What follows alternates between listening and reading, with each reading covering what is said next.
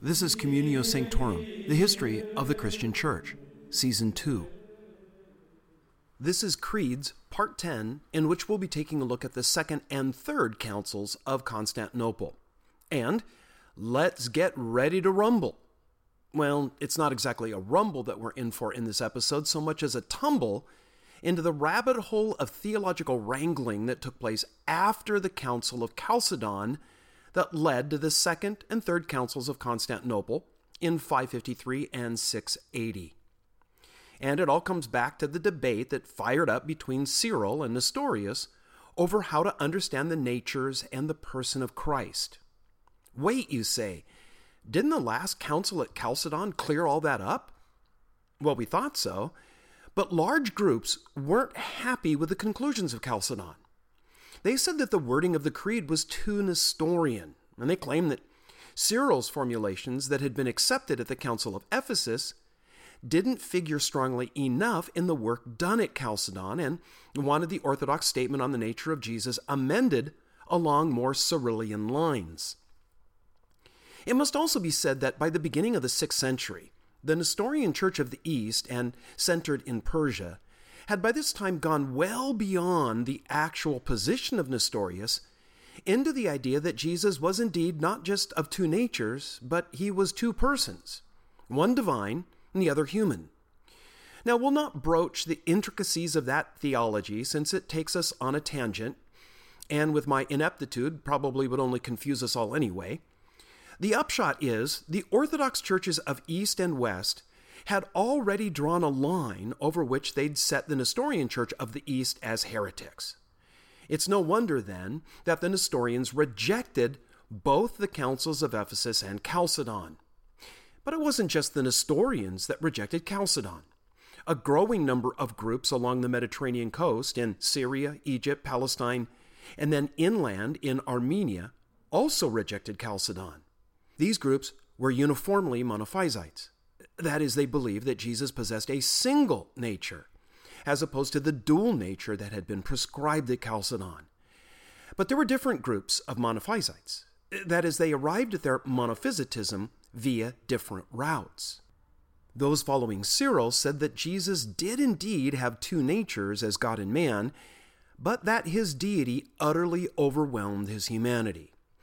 Another group followed the ideas of the now officially declared heretic Eutychus and said that Jesus did indeed technically have two natures, but that they'd fused together into a new third nature that was a perfect union of human and divine. They preferred to refer to this not as monophysitism, but as miaphysitism. So the church was thus split in three segments: the Nestorians in the East, outside the empire, and the Chalcedonians and non-Chalcedonian monophysites sharing the empire.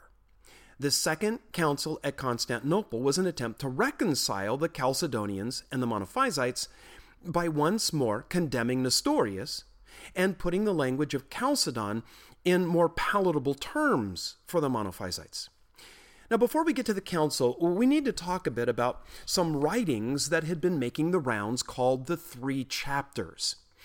In 551, 2 years before he called the Second Council of Constantinople, the Emperor Justinian issued an edict condemning a collection of writings from three sources which collectively supported what Nestorius had really taught about the nature of Christ, rather than the misrepresentation of his critics, as well as a thorough examination of Cyril's Christology, revealing its tendency towards monophysitism. The Three Chapters was keeping the whole Christological controversy alive and calling into question the validity of both the councils of Ephesus and Chalcedon. So Justinian decided to shut it down by passing an edict condemning the Three Chapters. But you know what happens when the man at the top tells people not to read or heed something, right? Yep, it only makes more people curious, and the more that read the Three Chapters, the more were worried that the councils may have erred. So Justinian called a new ecumenical council for May of 1553, hoping to reconcile the recalcitrant monophysites with the Chalcedonians by making clear his dismissal of Nestorianism. The council was presided over by the Patriarch of Constantinople, one Eutychius. Pope Vigilius was invited, and as circumstance would have it, he was in the city at the time due to having fled there for refuge from the rampaging Ostrogoths in his native Italy. But Vigilius declined and issued a statement forbidding the council proceeding without his authorization. The other bishops ignored him and went ahead. They condemned the 3 chapters, and in the 7th session had Pope Vigilius's name stricken from the diptych, that is, the official list of names with whom the bishops recognized as in fellowship with them. Now, by this action, they excommunicated the pope for his refusal to appear at the council. Vigilius was then imprisoned in the capital by Justinian, and his advisors were exiled. 6 months later, Vigilius agreed to condemn the 3 chapters, claiming he'd been misled by those now exiled advisors. He then approved the council's work. The council had hammered out a compromise they thought would uphold Chalcedon while ameliorating the monophysite concerns that Cyril's theology had been discarded.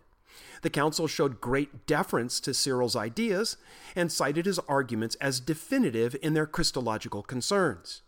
In several places, they deliberately mention Christ as a single person, condemning those who want to cast Christ's 2 natures into persons, an obvious jab at the Nestorian Church. The council's stated regard for Cyril's theology moves some historians to believe that this council was really a counter to monophysites, meaning to undo Chalcedon. That's probably not warranted, since the creed that this council produced reinforced Chalcedon's ideas. None of its adopted Cyrillianisms interfere with the language of Chalcedon. And if this council was an attempt at reconciliation, well, it failed. Monophysites rejected both Chalcedon and this second council of Constantinople. To this day, the Syriac, Armenian, and Coptic Orthodox churches continue that tradition.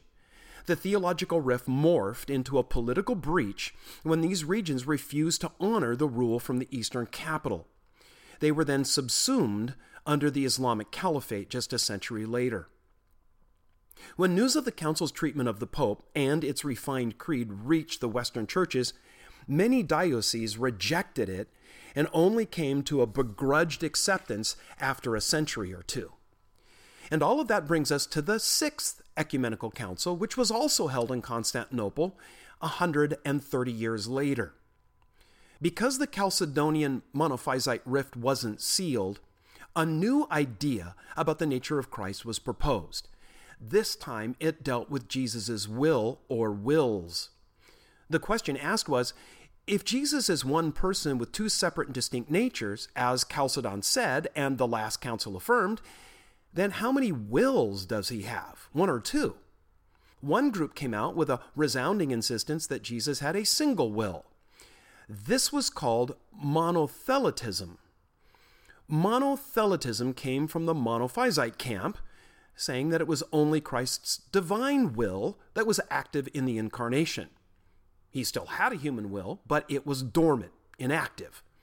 It was in a kind of spiritual hibernation. Adherents to this doctrine hoped that it would prove an end to the long-running controversy over the natures of Jesus. Christ retained 2 natures and 2 wills, but the human was subordinated to his divine. For monothelitists, there was no question about how Christ experienced his life in the incarnation as a person. This doctrine was promoted by Sergius and a group of dedicated theologians. It had the enthusiastic backing of the Emperor Heraclius, who hoped that it was a way to mend the breach between Chalcedonians and monophysites. This issue of how many wills Jesus had may be one of the most obscure debates in church history. As we've seen in previous episodes, early church fathers were concerned that if Christ was not completely human, humanity couldn't be completely redeemed.